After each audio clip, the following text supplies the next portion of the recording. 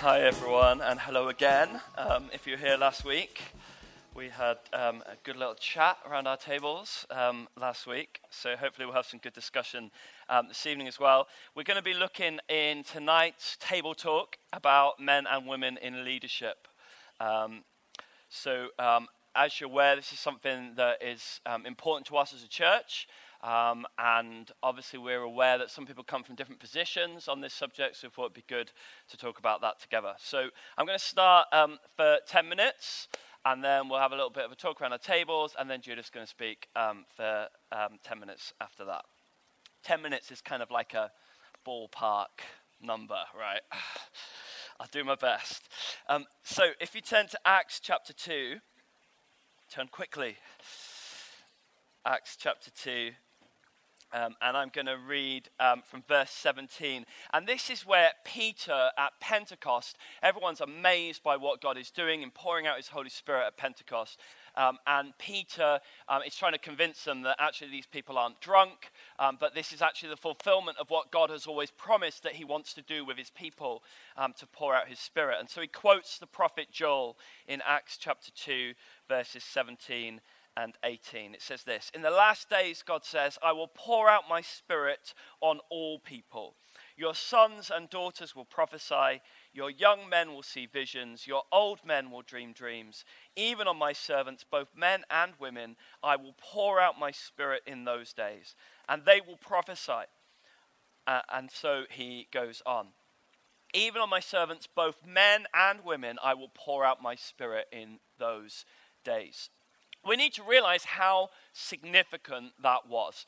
For Joel to be prophesying that in his context in the Old Testament, for the Holy Spirit then to come and be poured out and to make no distinction between men and women was genuinely radical in terms of the culture into which that happened. There were women leaders in the Old Testament. We do have examples, but anyone who's ever been determined to name their children after Bible names will know that there's far more choice when it comes to the male names than there is when it comes to the female names. So it's true that they're quite few and far between. So there are a few odd examples in the Old Testament, but not that many. And Jesus' inclusion of women when he went about his ministry was truly radical. Every kind of commentator will comment on how inclusive Jesus was of women. Now, again, that might get missed to us in our culture today, because we might say, well, how come he chose all men for his disciples? Or, how come there weren't more examples in the early church and we see a lot of men's names still? But what we have to understand is that the amount of inclusion there was of women was really, really radical for that time. The fact that Jesus talked highly of women, that he valued them, that he would even talk to them, that they would be amongst his followers, amongst his supporters, those who sustained him financially. The fact that Paul would then go on to talk about women highly, to talk about women teachers, to include a woman in the list of those that he said were outstanding among the apostles. It's radical in terms of the extent to which the New Testament includes women. In fact, if you were here last week and you heard us talk about trajectory, about the movement of travel between the Old Testament and the New Testament, and we said in terms of sexual ethic, if you remember, we were saying actually the trajectory is towards a more strict ethic, that Jesus calls us to a higher standard. It's certainly true to say that the trajectory in terms of the inclusion and involvement of women is definitely towards more inclusion, more empowerment, and more involvement of women as you move from Old into the New Testament. In Romans chapter 12 and verses 6 to 8, we read a list of gifts, of manifestations of God's grace, of grace gifts of his Spirit. And included amongst that list is a gift of leadership. Leadership is a gift of the Spirit. Leadership is something that the Holy Spirit enables us to do. Now, Paul, when he's talking in Galatians chapter 3 and verse 28, he says that in Jesus there's neither Jew nor Gentile, neither slave nor free, neither male nor female, for you are all one in Christ Jesus. And this really is the gospel, that God is reconciling mankind to himself, and in doing so, he's reconciling mankind to one another. And so the removal of barriers, of divisions amongst us, is very much part of the gospel. Now, Paul devotes so much of his energy towards particularly addressing the barrier between the Jew and the Gentile, or the Jew and the Greek, as it appears in this particular list. And so if you remember, if you've read much of Paul's writing, he really goes after that particular division that's going on in the church. And he doesn't deny that God came first to the Jewish people. The Bible doesn't hide that Jesus says, I must go first to the Jews. And yet Paul does a lot of work in helping us to understand that the trajectory, that where that's going is so that everybody can be included. And so Paul has this kind of tension going on where he's asked, well, is it insignificant that God went first to the Jew? And he says, no, it's not insignificant, but nevertheless, we're supposed to have Jew and Gentile together as one people in the church. And that's what Paul devotes most of his time to. And the other two kind of pairings he talks about, but he doesn't do as much work with, the slave and the free. So there's hints, we can see the direction of travel. We can see, for example, when he writes to Philemon that he wants Anniss to be accepted. He was a runaway slave. We can see that he talks about if you have the opportunity to be free, then you should seize that. But he doesn't kind of like campaign. He doesn't deal with it all here in the pages of Scripture for us, even though we understand now that actually that's what God would want for us, is to see a complete end to all forms of slavery. And in the same way, he talks about this relationship between men and women, and he starts to do some work with it, but it's not a complete picture. But he says quite clearly here, there's neither Jew nor Gentile, slave nor free, nor male nor female.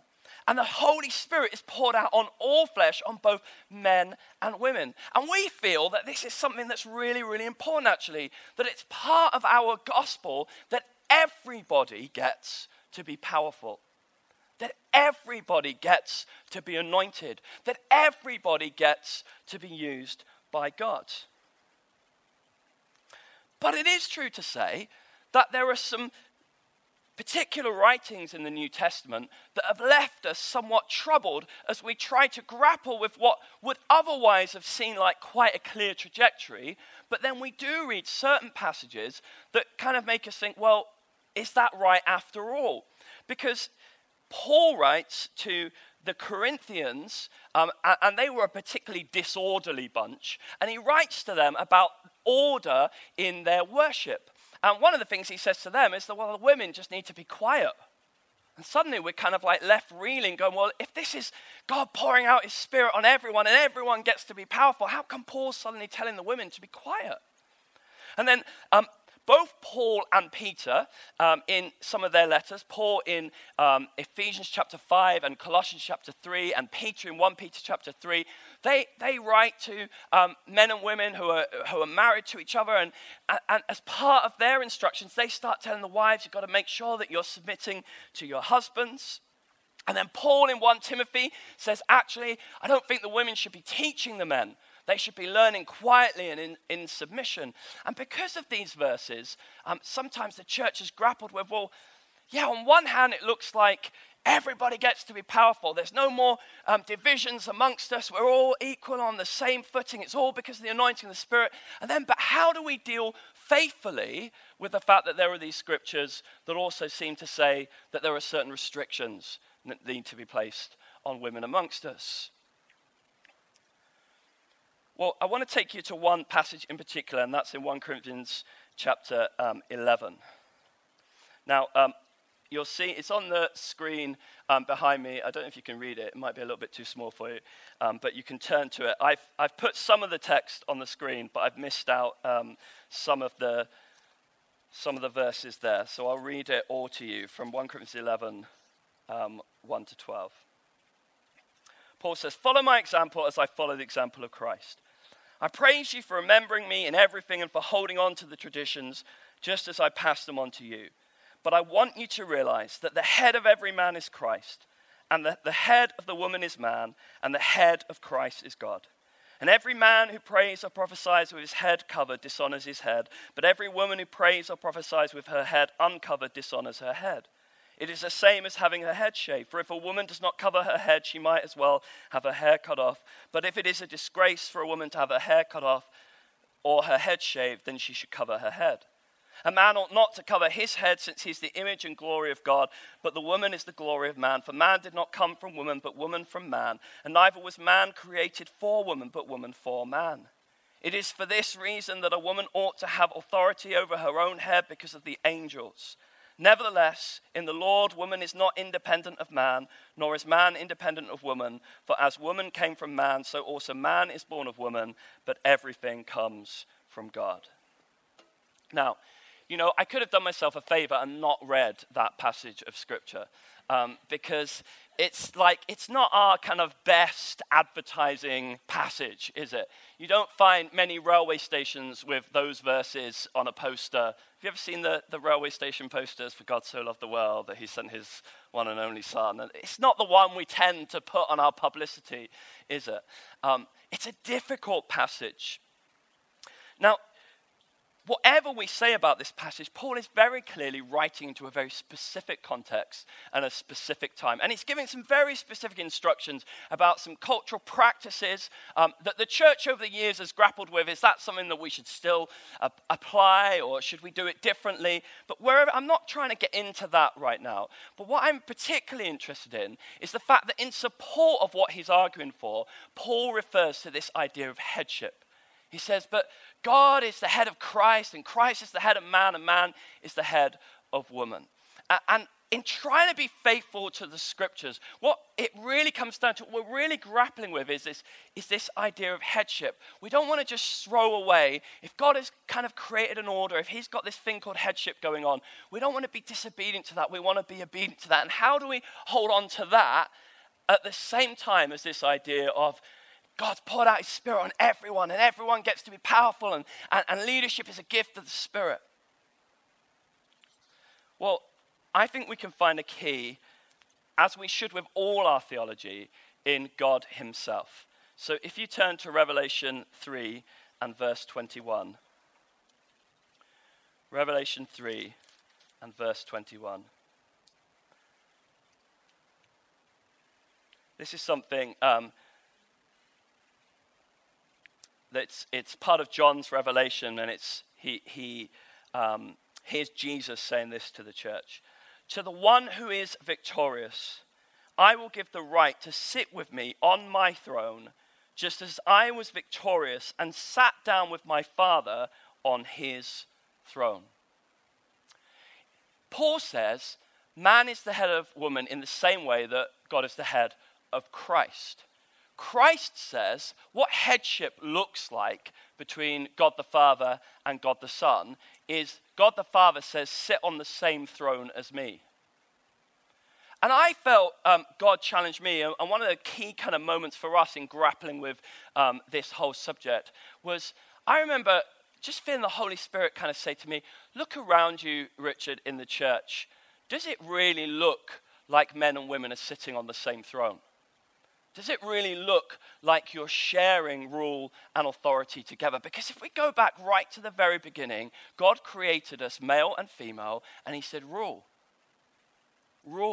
bring leadership, bring authority to men and women together. Now, when man and woman fell, it says that the woman's desire will be for her husband. And guys, I'm really sorry, but that doesn't mean that she's just going to fancy you all the time. It means that she's going to be kind of trying to grapple with you, and it's going to be a kind of a fractured relationship that her desire will be to overcome. Her desire will be, she'll be fighting with you. And it says, therefore, her husband will rule over her. And it's not saying, hey, here's a blessing. This is part of what God says will happen as a response to the fall. It's part of the curse. That actually there'll be a fractured relationship between man and woman. That there'll be a power play. And that's what we've seen throughout history. Yeah? So actually, what we're seeing here is that Jesus is saying that what headship is supposed to result in is that God the Father and God the Son rule on the same throne. And he says to his church, remember, Christ is the head of man, and if we read that as Christ is the head of mankind, we could say the church there is in that position. Christ says to the church, you come and rule with me on the same throne as me. And so man and woman, I would suggest, are supposed to be saying, well, we're supposed to be ruling on the same throne together. And if we think about the example of Jesus, didn't he say, all authority in heaven and on earth has been given to me? He didn't say, most authority has been given to me as long as I'm really careful to acknowledge that the Father has more than me.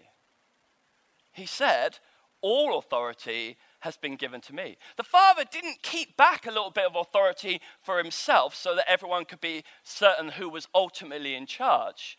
The Father gave all authority away.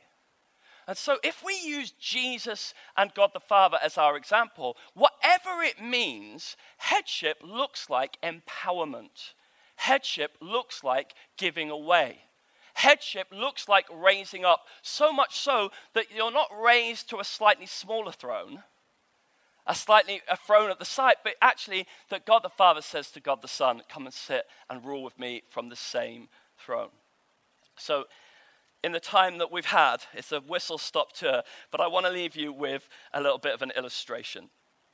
Imagine that Judith's dad, Judith's my wife, by the way, she's sat here. She's going to speak to you in a moment. Imagine that Judith's dad, Barry, gave me £500 and he said, this is for you and Judith. Okay? Gives me £500 and says, this is for you and Judith. Now, I've got a choice at this moment. I could not tell Judith. I could not tell Judith, and I could go and spend the 500 quid on myself. And she could say, oh, you seem to have a few new, pairs of trainers and new outfits there, Richard. And I'd be like, oh, yeah, I've just been really blessed. Right? I could do that. Or I could say, no, Barry gave me this £500 for both of us, so I will decide what we need. I'll decide what our priorities are, and I will go out and spend the £500 wisely on things that will benefit both me and Judith. Yeah? Or I could say, oh, well, he's given us £500, so I suppose I'll give Judith £250 and I'll give me £250, and she can do what she wants with her. It's getting better. Or I could put it in our joint bank account. And I could say, we've got £500. And then we could work out how to spend it together. The fact that Judith's dad gave it to me would not make it any more my money than hers. The fact that he gave it to me and said, this is for both of you, hope you can see the point I'm making here. The fact that he gave it and said, it doesn't mean because he gave it to me, he meant me to have 300 and Judith to have 200. He gave it to me and he said, this is for both of you. Now you could say, well, is it significant at all that he gave it to me? Yeah? So this is like when everyone was saying to Paul, is it significant that the gospel came first to the Jews and then it went to the Gentiles? And we expect Paul to say, don't be ridiculous, there's no significance whatsoever. And Paul turns around and stuns us. The great apostle of the Gentiles turns around and stuns us and says, yeah, it's great that, the Jews have got a special position because what a privilege and an honor. And so I could turn around and say, isn't that fantastic? Judith's dad trusts me. It was a privilege that he gave me the £500 because he trusts me enough that he gives it to me, I'm going to give it to both of us. I would suggest that's what it's supposed to be like. I would suggest that's what headship is supposed to be like. God made Adam, and out of Adam he created Eve. I don't think personally that means that Eve is any less than Adam. I think it's like God gave Adam £500 and said, that's for both of you. Adam then has a choice. And yes, it's an honor, it's a privilege that God trusted him enough with that choice. And wouldn't it be great if we as redeemed people of God, Holy Spirit-filled believers, stop doing what mankind has been doing since the fall and grappling and wrestling and trying to keep as much as we can for ourselves. And actually became the people that we're supposed to be, which are an empowering people who are always looking to how we can serve and give away and lift everybody up. So just like in the gospel, everybody gets to be powerful. So, question for you to talk about. I know it's been fast, but why is it important for women to be empowered in church leadership? Why would it even matter? Why would we be even having this conversation? Something for you to talk about. I realize you might want to pick issue with anything that I've said so far, but that's a question we'd love you to try and get to if you can in the 10 minutes that you've got. Why is it important for women to be empowered in church leadership? Great, some great answers there. I reckon if we went on longer, you might have said everything that I've got in my notes. So, there's some great stuff out there. Why is it important for women to be released into leadership? So I'm going to do a little bit of a, sort of go over a little bit what Richard said, but from my perspective and the way I express things, because I express things differently to Richard. I'm a different kind of leader to Richard, different kind of preacher to Richard. And so when I think about answering this question, why is it important for women to be empowered in church leadership, my mind kind of sort of goes back to Genesis 1, where we read about the story of creation. And when we go back there, we see how God created humanity. And he instructed both men and women to rule. So God created this beautiful world, all the lights and stars and the moon and all the animals and creatures and birds and fish and all of that. And then after that narrative in the book of Genesis, we get to the bit in Genesis chapter 1, verse 27, where God has finished creating the world, and we get to the place in the Bible where it says that God decides to create mankind in his image.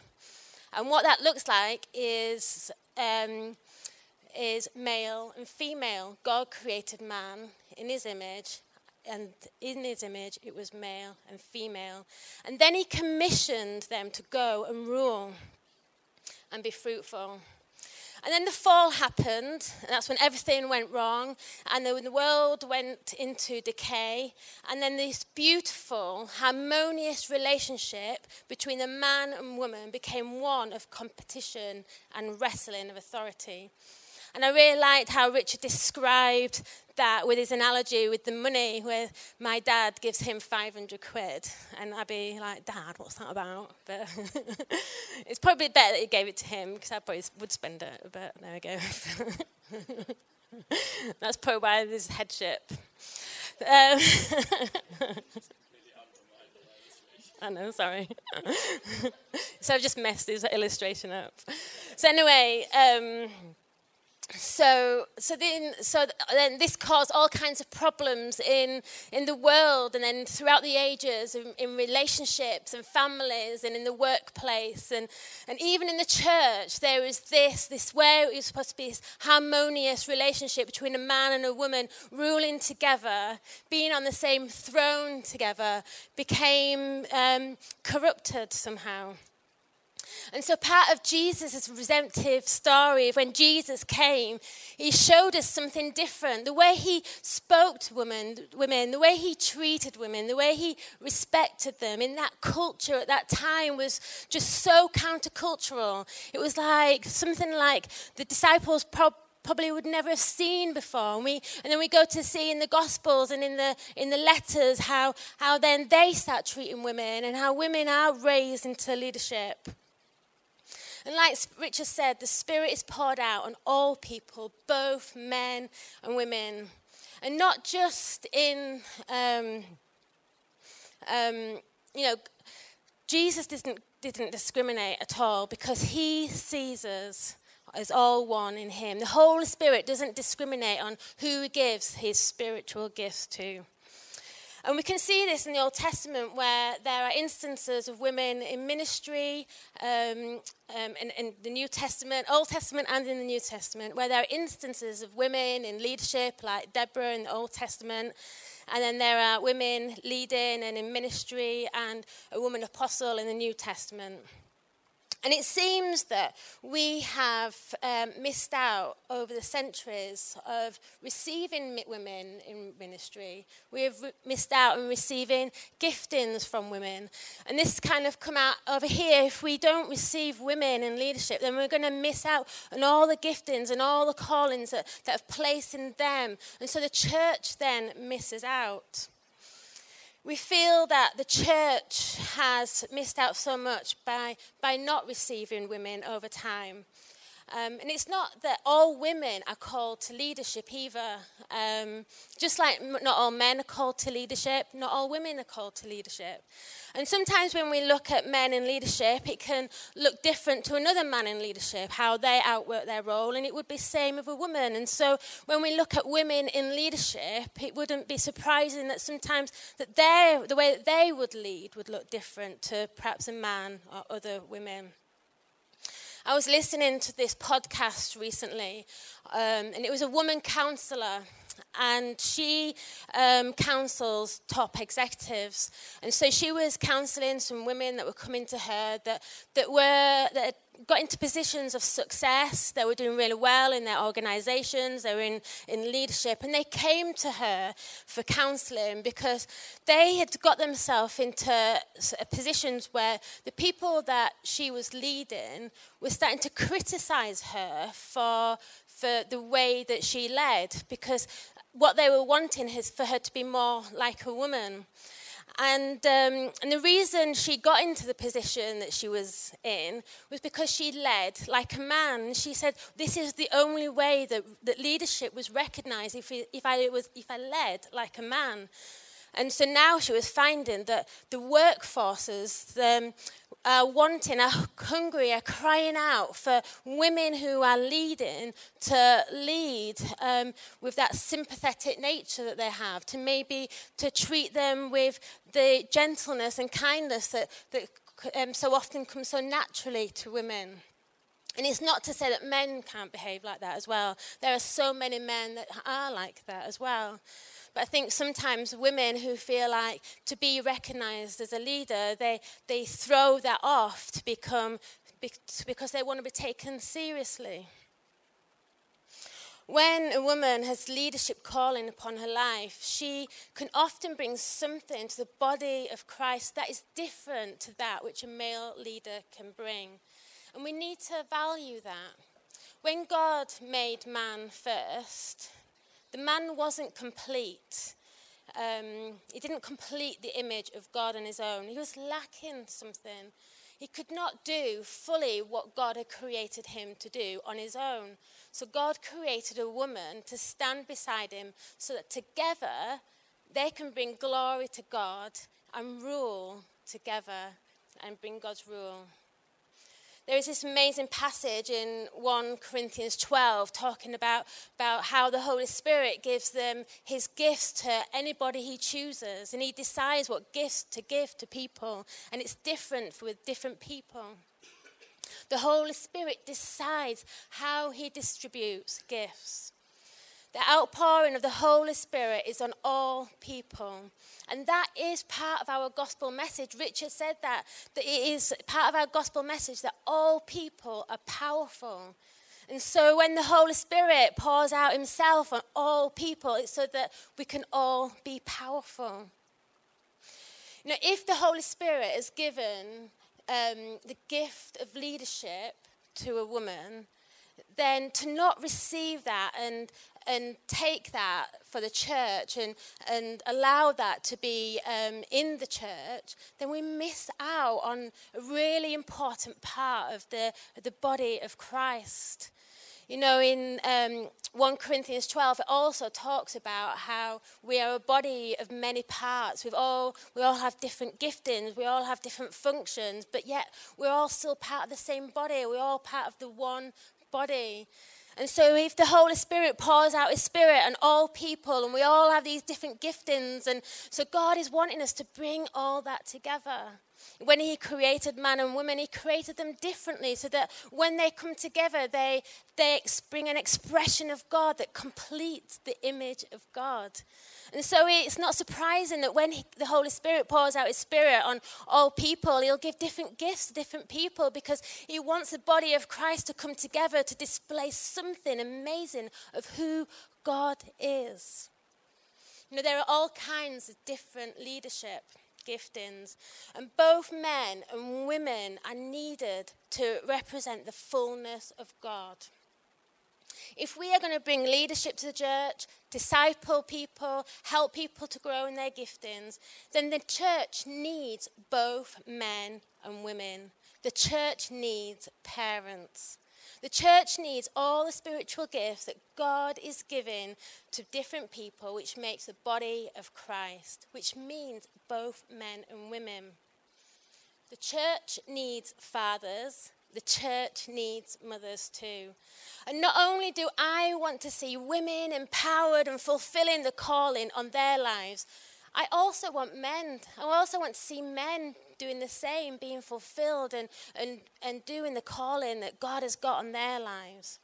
And so often we can have this pendulum swing from one thing to another. And, and I think it came out over here where, we if we're just looking for a specific gender to fill a specific role, then we're missing out because there's somebody who of a different gender could bring something else that we're not actually really realizing we need in this instance. I want to encourage the men in my life and in my church to find their confidence in God, to be all that God intended them to be. And I want to encourage the women in my life and in the church the same as well. We need to give space to gifting. We need to give space to those who carry godly wisdom. We need to give space to all kinds of leaders. As a child growing up in a church which had a heavy emphasis on men and their calling, I never thought leadership was an option. I never had a woman leader in my life that I would look up to and think, oh, that looks good, and I would like to be a woman leader. It was just never an option. I never even entertained the thought. In fact, I remember specifically thinking, I never ever want to marry a church leader. And I always said that. For some reason, I don't know why I thought that. But that was my aim in life, to never marry a church leader. And here I am today, not only married to a church leader, but one myself. And I am only here where I am today because of my husband, Richard, who has made space for me. So this is where his analogy of the £500 is perfect, because he has made space for me. He has been the one that's cheered me on and said to me, come on, you can do this. He's helped me and encouraged me to step into the things that God has got for me. And he's told me not to give up. And even when I failed, he's told me to stand up and keep on going. And he's pushed me in him and the Holy Spirit. Can't give him all the credit. Him and the Holy Spirit, pushed me out of my comfort zone many times so that I would grow. I sat with a couple recently, and he was talking about how from a very young age he was really encouraged in his gifting, his spiritual giftings, and as he got older, he was really encouraged in his leadership gifting. And then the wife said to me that she only became in leadership because of her husband. They both came into leadership together.